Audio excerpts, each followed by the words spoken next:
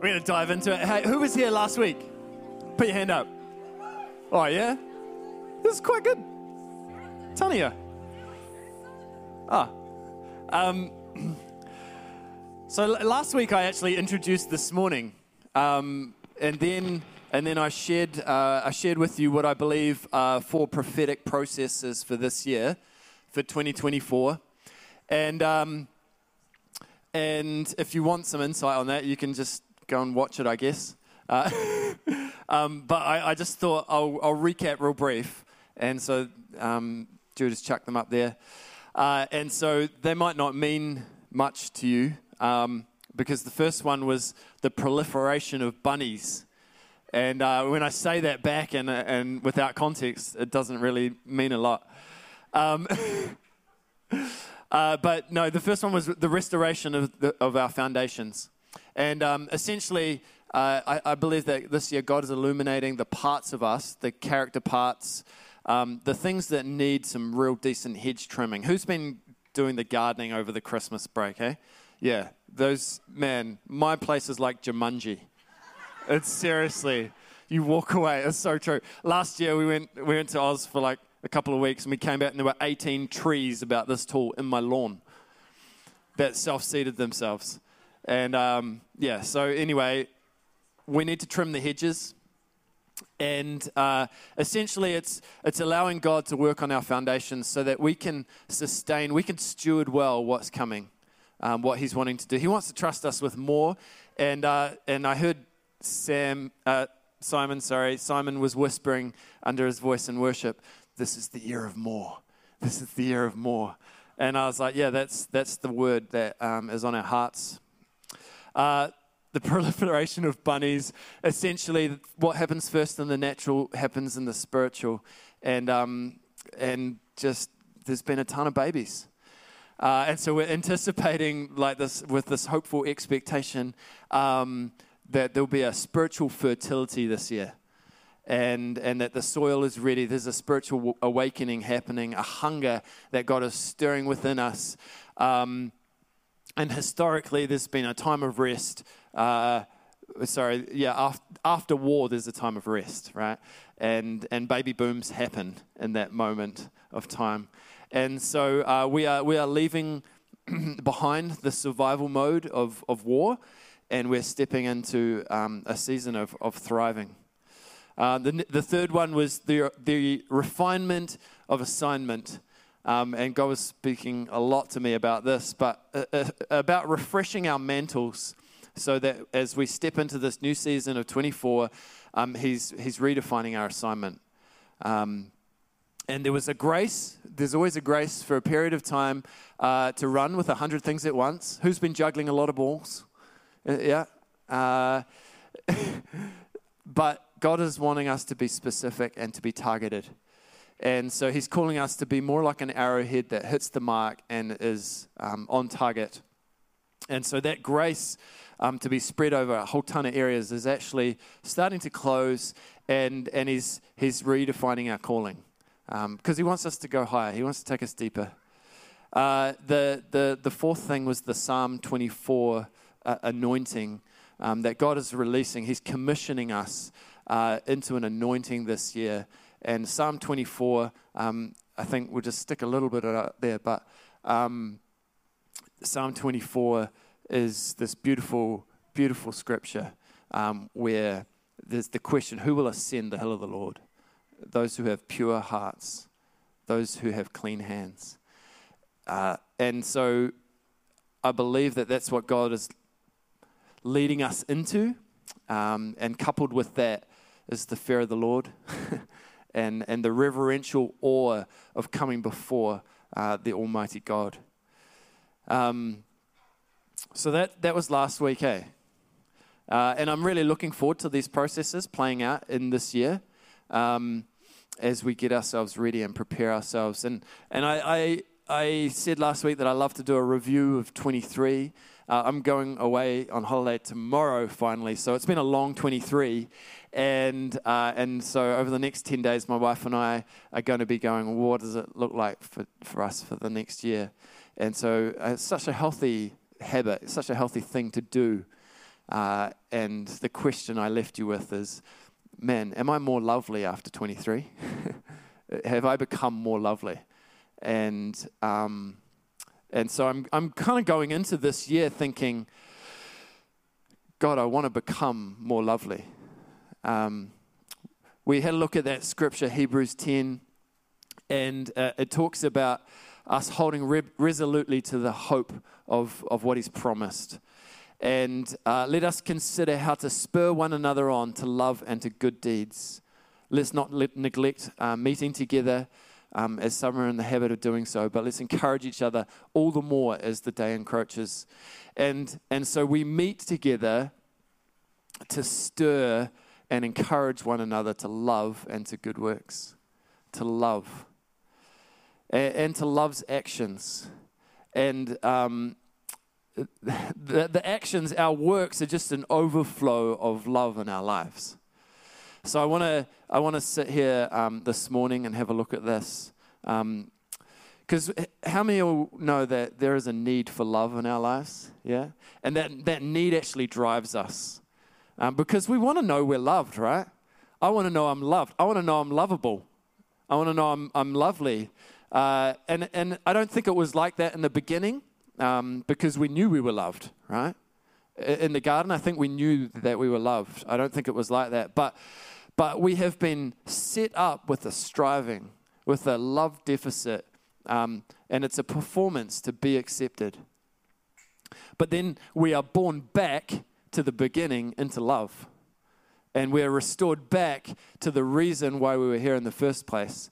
To the point where I'm not in need of love because I've been loved and I'm becoming love.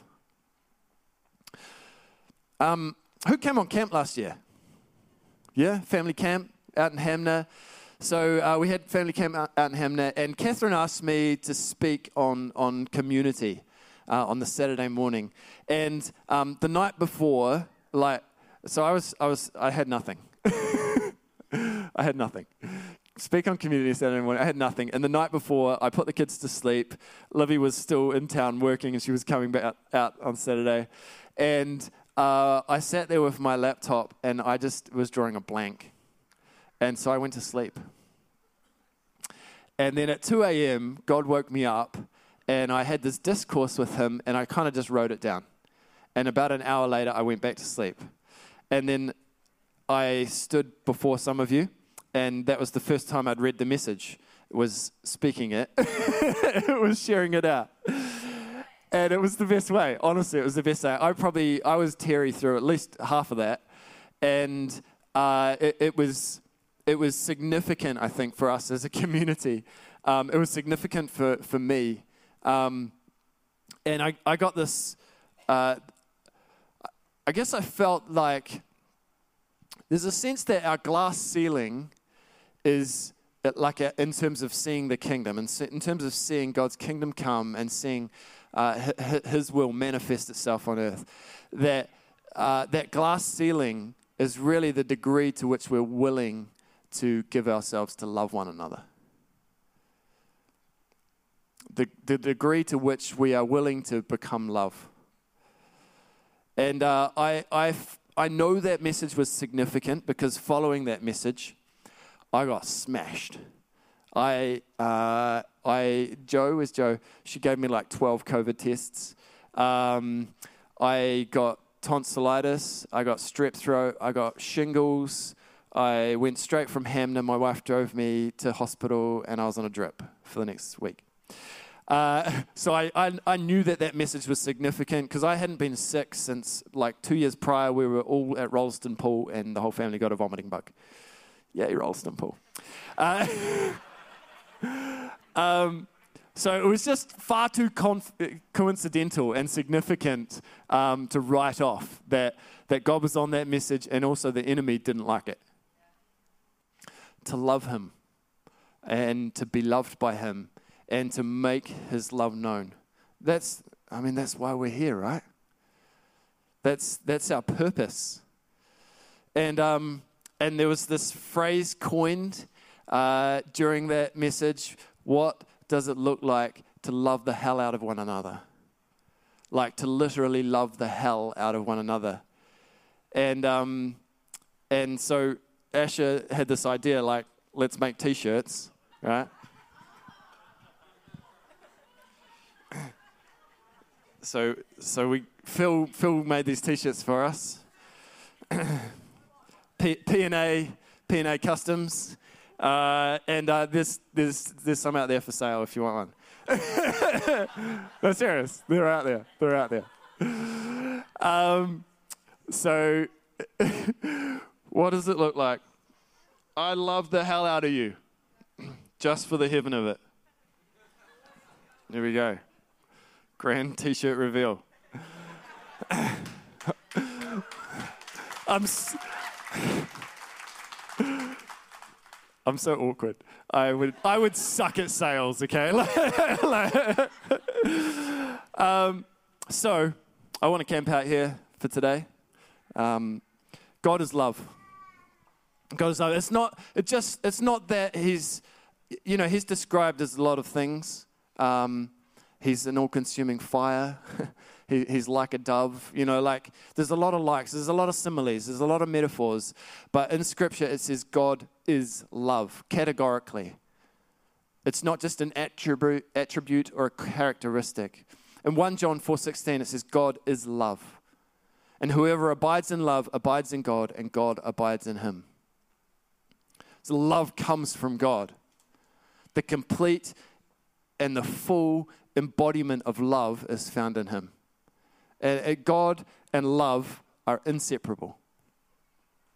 Last week, as I said, I mentioned about this Psalm 24, that there's this grace for us to come into a greater measure of it, and that we would be people of clean hands and of pure hearts, not lifting our souls to other lovers in idolatry.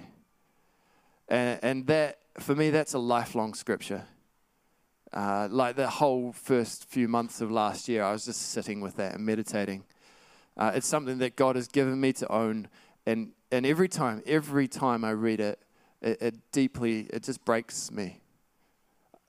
Because I want to be more loving. And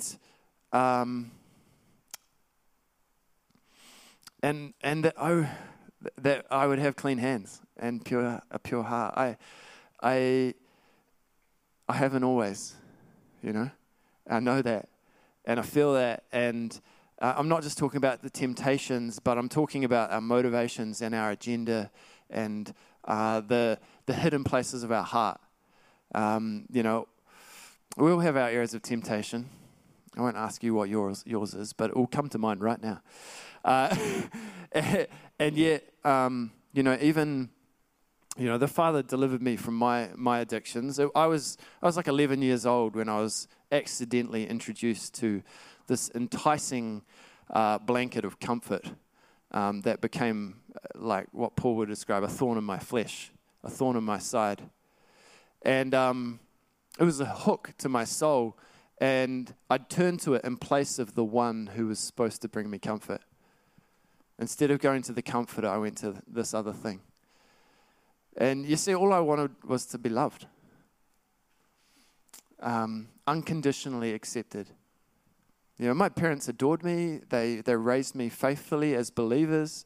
But life is still life.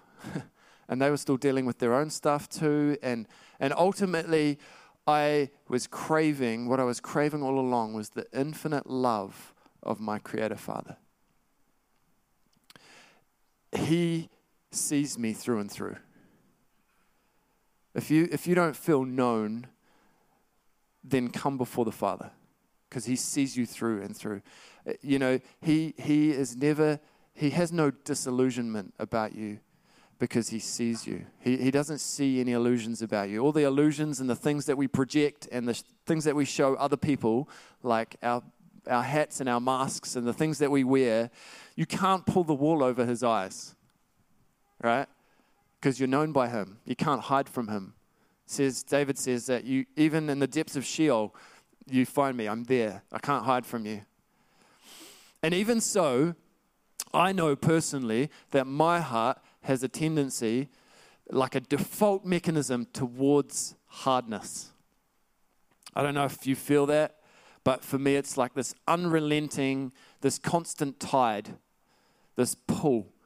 I've been spending a lot of time at the beach and I've been thinking about this, the world has a tide and it pulls us. It's the spirit of the age and it's lapping at the shores of our heart, and unless we remain aware of its gravitational pull, then it'll take more territory.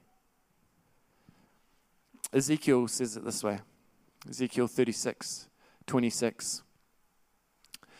Most of Ezekiel is like you're up to 30 before you get to some good news.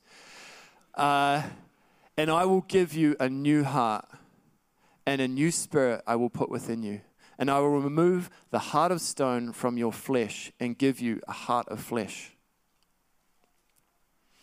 Oh, that God would take my stony heart and give me a heart of flesh. He would soften my heart.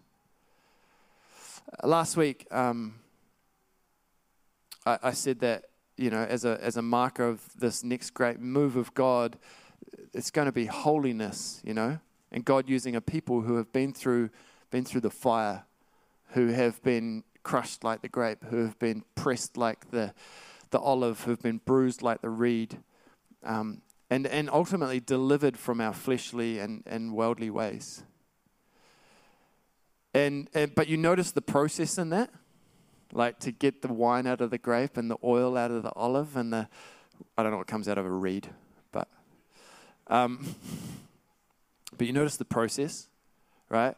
But the means by which we're purged from the hardness of the world, like crushed, pressed, bruised, brokenness.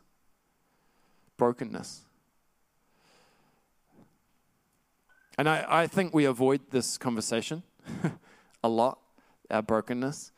You see, it says Jesus was acquainted with grief and suffering. He was acquainted with grief and suffering. He knew the most intense personal brokenness known to humanity, right? And yet, he knew this intense personal brokenness, and yet he didn't flippin' well live there, right? He didn't live there. He didn't stay there. He didn't, dwell in the miry clay of suffering and brokenness. Why? Because he allowed the Father to use it. Because it served its purpose in its life, and then he moved towards something else. Allow the Father to use it as a tool. I think it is the weapon of mass destruction to the hardness of heart. Life produces hardness of heart. And in order to remain tender and soft before him, we have to allow those broken moments to actually do their work in our lives. It's real quiet out there. See, Jesus walked in tenderness, right? He could stay attuned to the Father's voice no matter what was going on around him. In the storm, I think of that moment where they took him to the edge of the cliff and they're going to stone him because he was blasphemously saying, "I'm the Messiah. I am." Not in so many words, but they knew what he was saying and they were going to stone him. And yet in all the turmoil, he knows the Father's voice, because there's a tenderness that allows him just to soften himself and be at rest and dial down the noise and connect with him. And his heart, Jesus' heart never became hard. Man, there were opportunities. I don't know about you, but there's been opportunities last year for my heart to grow hard. But it is possible to stay soft, to be tender, to wear your heart on your sleeve.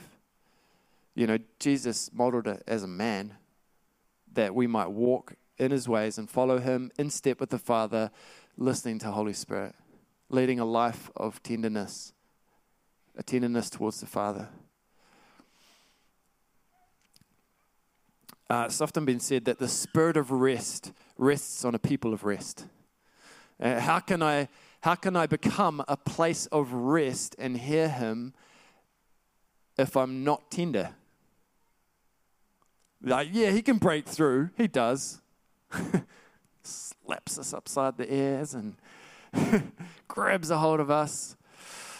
But life can either tenderize you or it can harden you.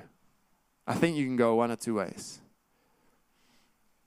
Now, I feel like some of you are wincing and squirming and a little stunned mullet at this. Why are you starting the year talking about this?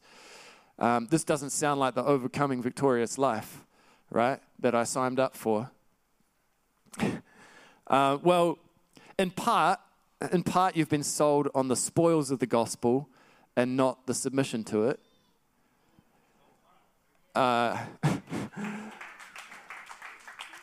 See, victory is processing, or possessing rather. It's possessing what he's already achieved. He's already done. It's the fruit of receiving. So receiving really happens through submission. The almighty, the power of the kingdom that we long to see manifests itself through submission. That is Christ's story. In his brokenness, he submitted to the Father, and the kingdom manifests itself through his life. And I think vulnerability is like turning on the vacuum in your heart, and it sucks in all that he has for you. Like allowing myself to be vulnerable before him gives him access to my heart. It turns on the vacuum to receive his love.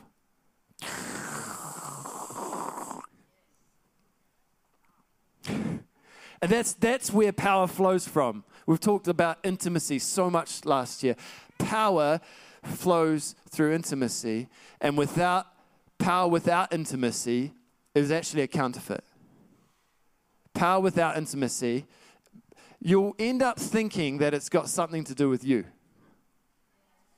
You'll think that it's to do with your performance. It's like sex outside of covenant. It's like intimacy with, the intensity without intimacy. Like it is designed in such a way that God would draw us to himself first. And everything flows out of that. But here's your problem. Here's our problem. Is that we've acquainted brokenness with pain. And we're a pain-adverse people. All right? Put your hand up if you naturally prefer to avoid pain. All right. The rest of you are sadists. No. Just kidding. Just kidding. Some of us would genuinely rather feel pain than nothing at all, though, right? Some of us are wired that way. I can actually relate to that. It's actually, it's a beautiful part of the human experience. And I'd prefer that than numbness. I'd prefer to feel something. And yet, often we walk around numb. Or we find anything that we can numb ourselves with. Right? Numb the pain. Comfort the flesh. Insulate ourselves from feeling anything at all.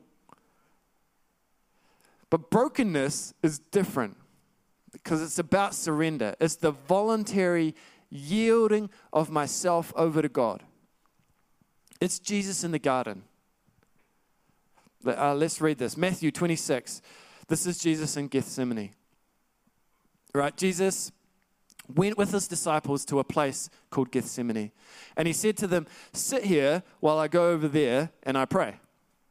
And he took Peter and two of the sons of Zebedee along with him. And he began to be sorrowful and troubled.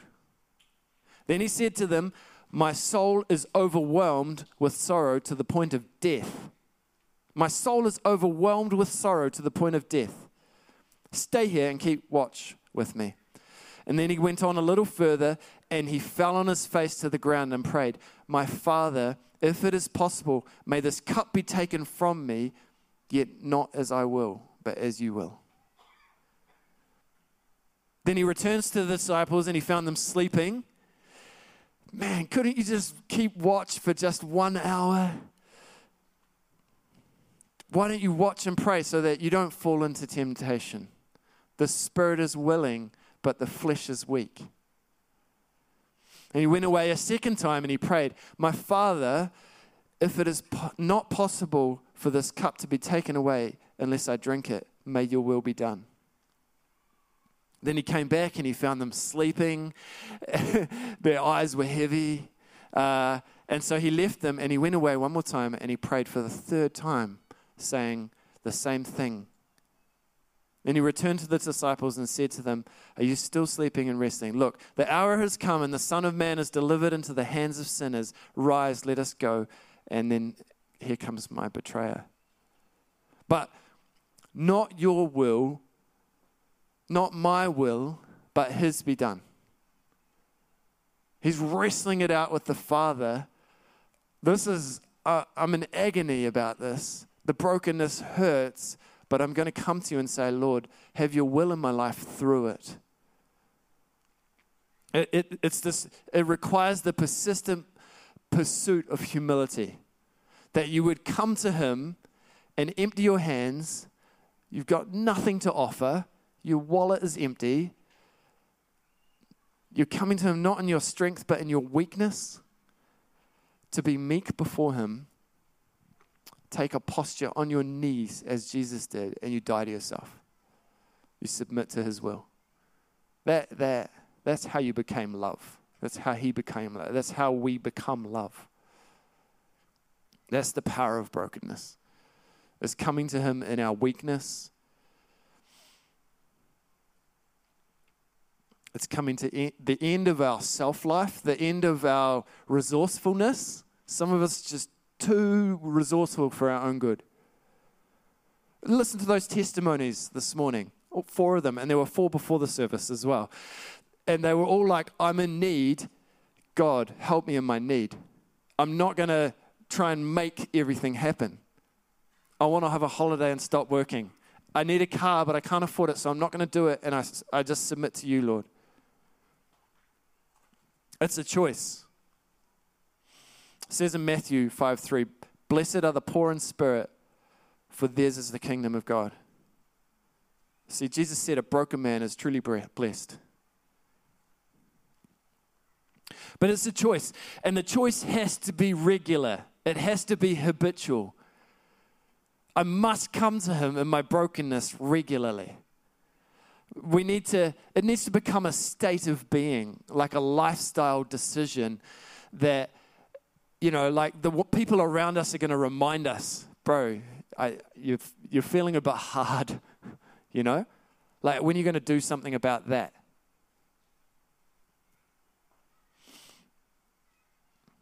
We need to push each other towards it. That to me, that is what a community of love looks like. Because the alternative is disastrous. The alternative is God is forced to use other means to teach us stuff. Right? Like, he never leaves you, but he lifts his hand ever so slightly, right, just to give you over to yourself. Think of Pharaoh, right? Pharaoh, he hardened his heart. He hardens his heart. Every miracle he saw, every sign, every wonder, he hardens his heart, right? He hardens his heart. And eventually, God gave him over to his choice. And it says God hardened his heart. And he used him to bring about what he intended in the first place all along. You think, oh, I just need a miracle. I just need a sign. Nah, Pharaoh had heaps of those. He had them all, really. And yet, he never believed. He still never believed. He needed to humble himself and be broken.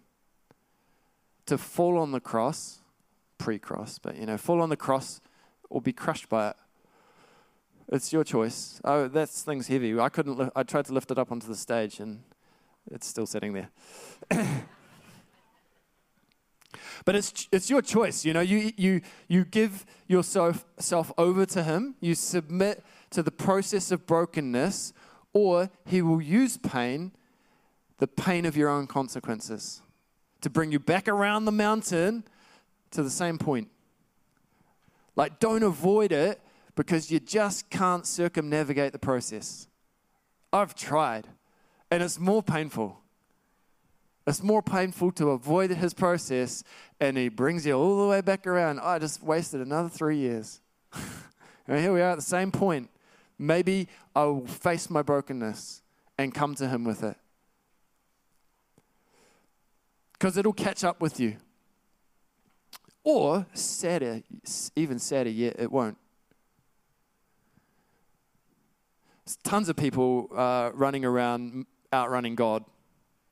Like just too impatient to be with him and rest, and too impatient to encounter that transformative love found in our brokenness. You can feel a person who has a contrite heart, like who's meek, who's walked through brokenness closely with the Father. You can feel it, right? It is so beautiful to be around. You just feel, when you're near them, you are cocooned in their love. There's something exquisite. They just exude love. It just emanates from them. That is the light of the world. It says they will know us by our love. John 13:35. By this, everyone will know that you are my disciples if you love one another. So you are a Christian not for your sake, but for his name's sake. And church is not about your benefit, it's about your transformation.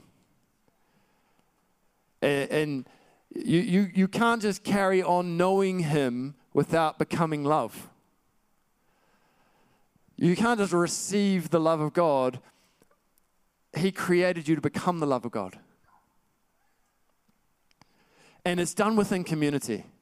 That's where we learn to love. Community is sacred. What we have here is sacred, if we allow it to be. Romans 12:10 says, love one another with brotherly affection. Outdo one another in showing honor. Yeah, do you know so many of us refuse that invitation to go deeper in relationship with the community of believers? We just refuse the invitation. Why? Because we know that we can't fake it and we can't perform consistently over time. Sorry, it's a bit heavy. But I can bring the best of myself, the best of my flesh to an event, to a conference, to church on Sunday, right? But you see me in my life, I invite you into my home, I come into your home, we do life together, and suddenly it involves exposing myself, right? You will catch me in my ugly bits, right? There's way too much nudity around my house. AJ knows what I'm talking about, yeah. Yeah, kids, sorry. Kids and animals. But it's not just polished, right? It's just not just shiny, this is my outer shell, there's no mess, It's the unsanctified, the raw, the unnurtured, the hidden parts that we don't show one another. Why do we persist in faking it and being professional frauds? That's what the world expects of us, right? How are you? Oh, I'm great. Bull. Actually, I'm sick of that culturally correct verbiage. It's just garbage. And I've made a practice, and I'm shocking people because I'm being honest. How are you, Joss? Well, I don't know. I was practicing this last year. Some people still haven't got me. They're like, what the? How are you, Joss? Oh, well, actually, my wife Livy's been in Auckland this week, and I've been oscillating between just sheer delight in my children and murderous rage. I didn't even know it existed within me. I didn't know it was in there. So much so that I had this Rumpelstiltskin moment where I slammed the gate so hard that I broke it to pieces. And we're going on holiday tomorrow. I know. Sorry, Lucy. But I had to repent of that for the umpteenth time. And I was so grateful that my kids didn't see the outburst, but that ugly stuff is just lurking just underneath that shiny surface, you know.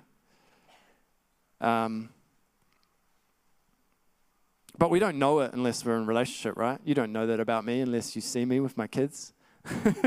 You don't know my challenges. I don't know yours unless we actually share life together. You know, and if you're walking alone, if you're isolated, even in a family, even in a marriage, even in a flat of people, but you're unknown. And then how you're not learning to love and be loved. Love takes something of you. To actually be close enough to learn to love involves a love that looks like the nature of Christ. He walked with a bunch of ratbags. Day in, day out. They camped together. They fished together. They fed together. They walked together in the dust. You know, they got chased out of town together. Let's do that.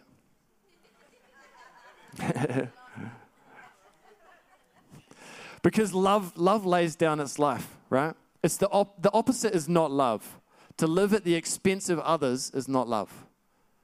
But to love your wife, to love your husband with the nature of Christ within it, to love like this, you actually have to become love through surrender.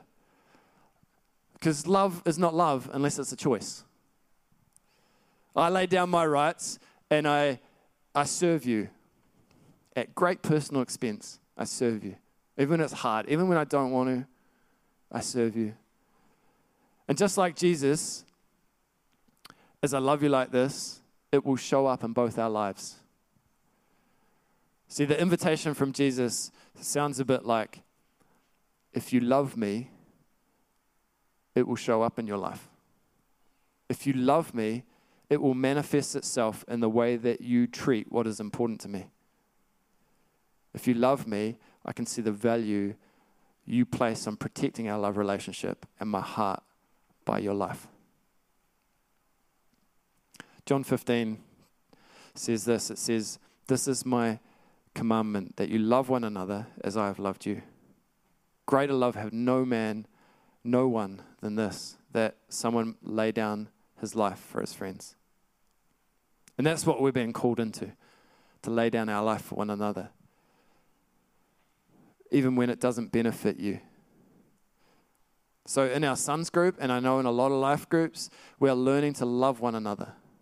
It takes a level of honesty that probably we've never gone to before. Hey, that actually really hurt me when you said that, because, you know, those hard conversations. Hey, the reason I reacted when you said that was, you know, or hey, I see this in your life. Can we talk about that? People have had some of those conversations with me. You know who you are. Hey, why does it seem like this conversation is off limits? And we need to be doing life together to that degree. There is no fear in love. You can't intimidate someone into love. I can't control you into freedom. If love and freedom are the goal, then I can't use tools like manipulation, intimidation, or control. It's not my responsibility to control you or to make you do good things. Think about that as a parent. If I strip you of power, I force you, and that's not love. Fear drives out love. Control repels love. We want to be a people of love. I love this. Psalms 32, 9-10, it says this: "Do not be like the horse or the mule, which have no understanding, but must be controlled by a bit and a bridle, or they will not come to you. Many are the woes of the wicked, but the Lord's unfailing love surrounds the one who trusts in him." Wow. Don't be controlled. Like, come to him voluntarily. He doesn't have to bridle you and put a bit in your mouth, and that's because that's not love, right? He allows us to come to him voluntarily, however long it takes, and he will outpatience you.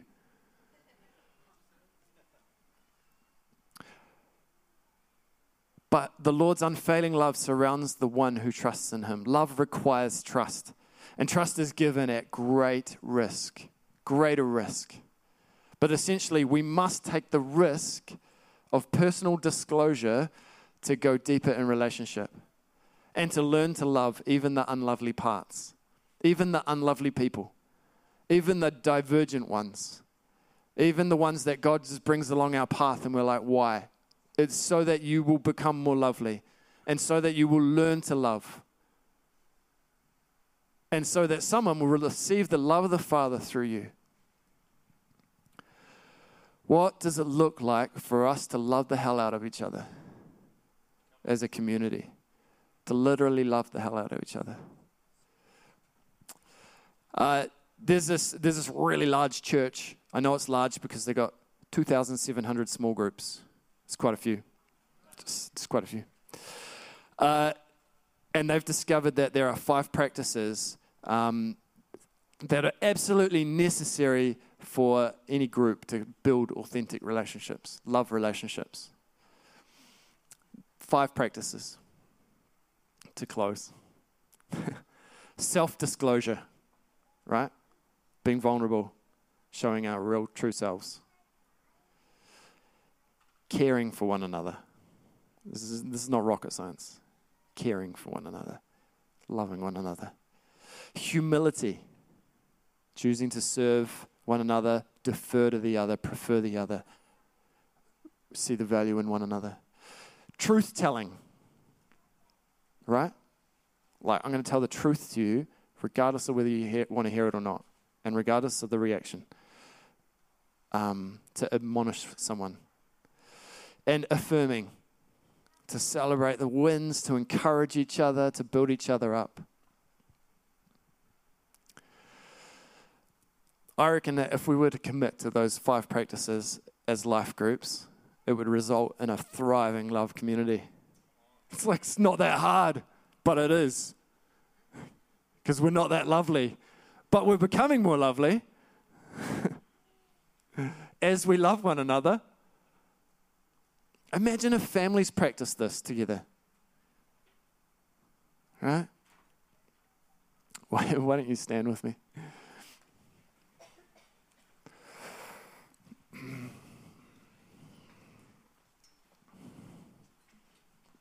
I'm going to leave you with some questions. We're going to go into a time of communion. I want to read from Luke when Jesus first took communion with the disciples. Because they were just doing life together, right? Sharing a meal. And I want to leave you with these questions that as you take communion this morning, as you take the grape juice wine and the cracker bread, the body of Christ, that you would sit with these questions and you would meditate with them. Are you taking your brokenness to God and letting him love you? What are you doing with your brokenness? Are you taking it to him? How are you keeping your heart tender? How are you keeping your heart soft? Make a decision now for this year that you will journey with him, keeping your heart soft before him. Are you exposing your true self to others? Are you allowing people to see the good, the bad, the ugly?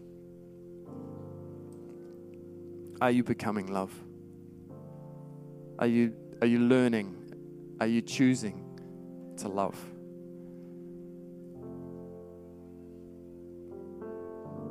Let's pray together.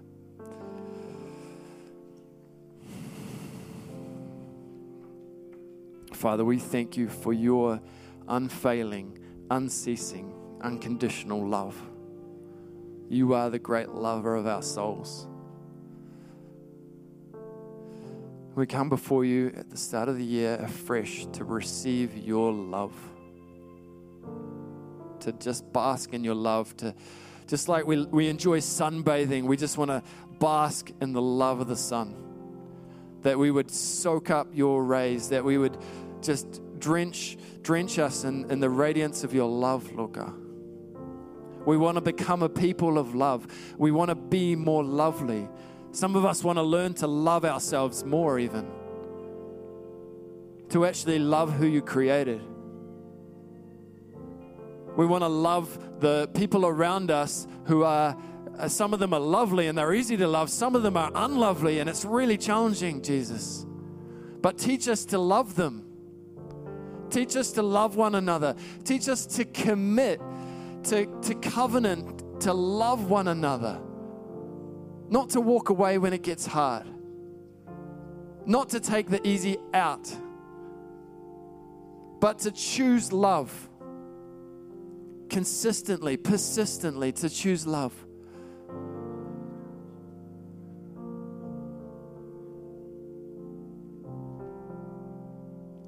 If there's anyone in the room this morning and you haven't received the love of God before, you haven't met this love creator, then I want to encourage you right now. I want to ask you to slip up your hand, because I want to say a quick prayer introducing you to the lover of your soul, the one who loves you unconditionally, who you can encounter. You can meet him this morning. If that's you, if you'd like to know God, I'd love you to slip your hand up this morning. Take a risk. Be brave. Just while everyone's heads are bowed, just to wave at me and I will include you in this prayer.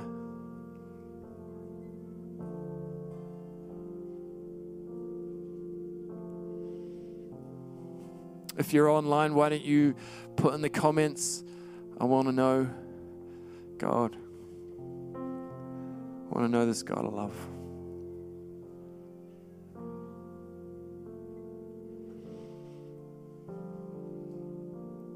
Father, would you undo us and allow us to soften ourselves before you?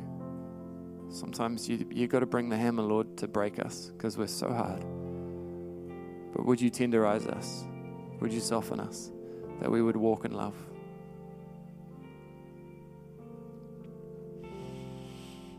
Hey, I'm going to invite you to come up and take communion.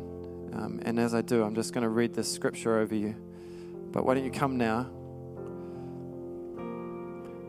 There's a table to the either side, possibly one down the back as well.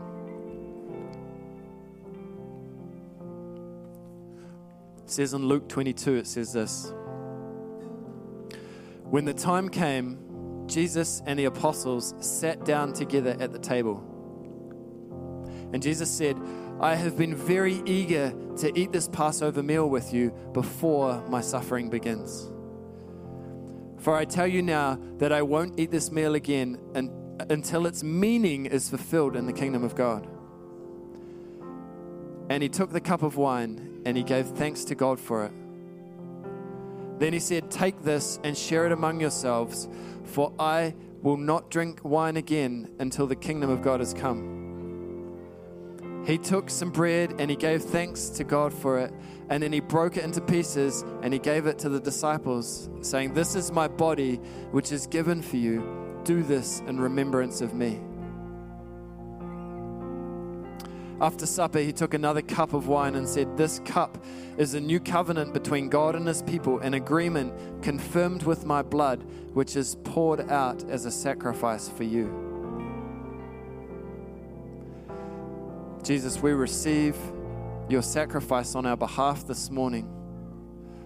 Your body broken and your blood poured out for us, for humanity. That we would learn to love, that we would receive your love, and we become a people of love.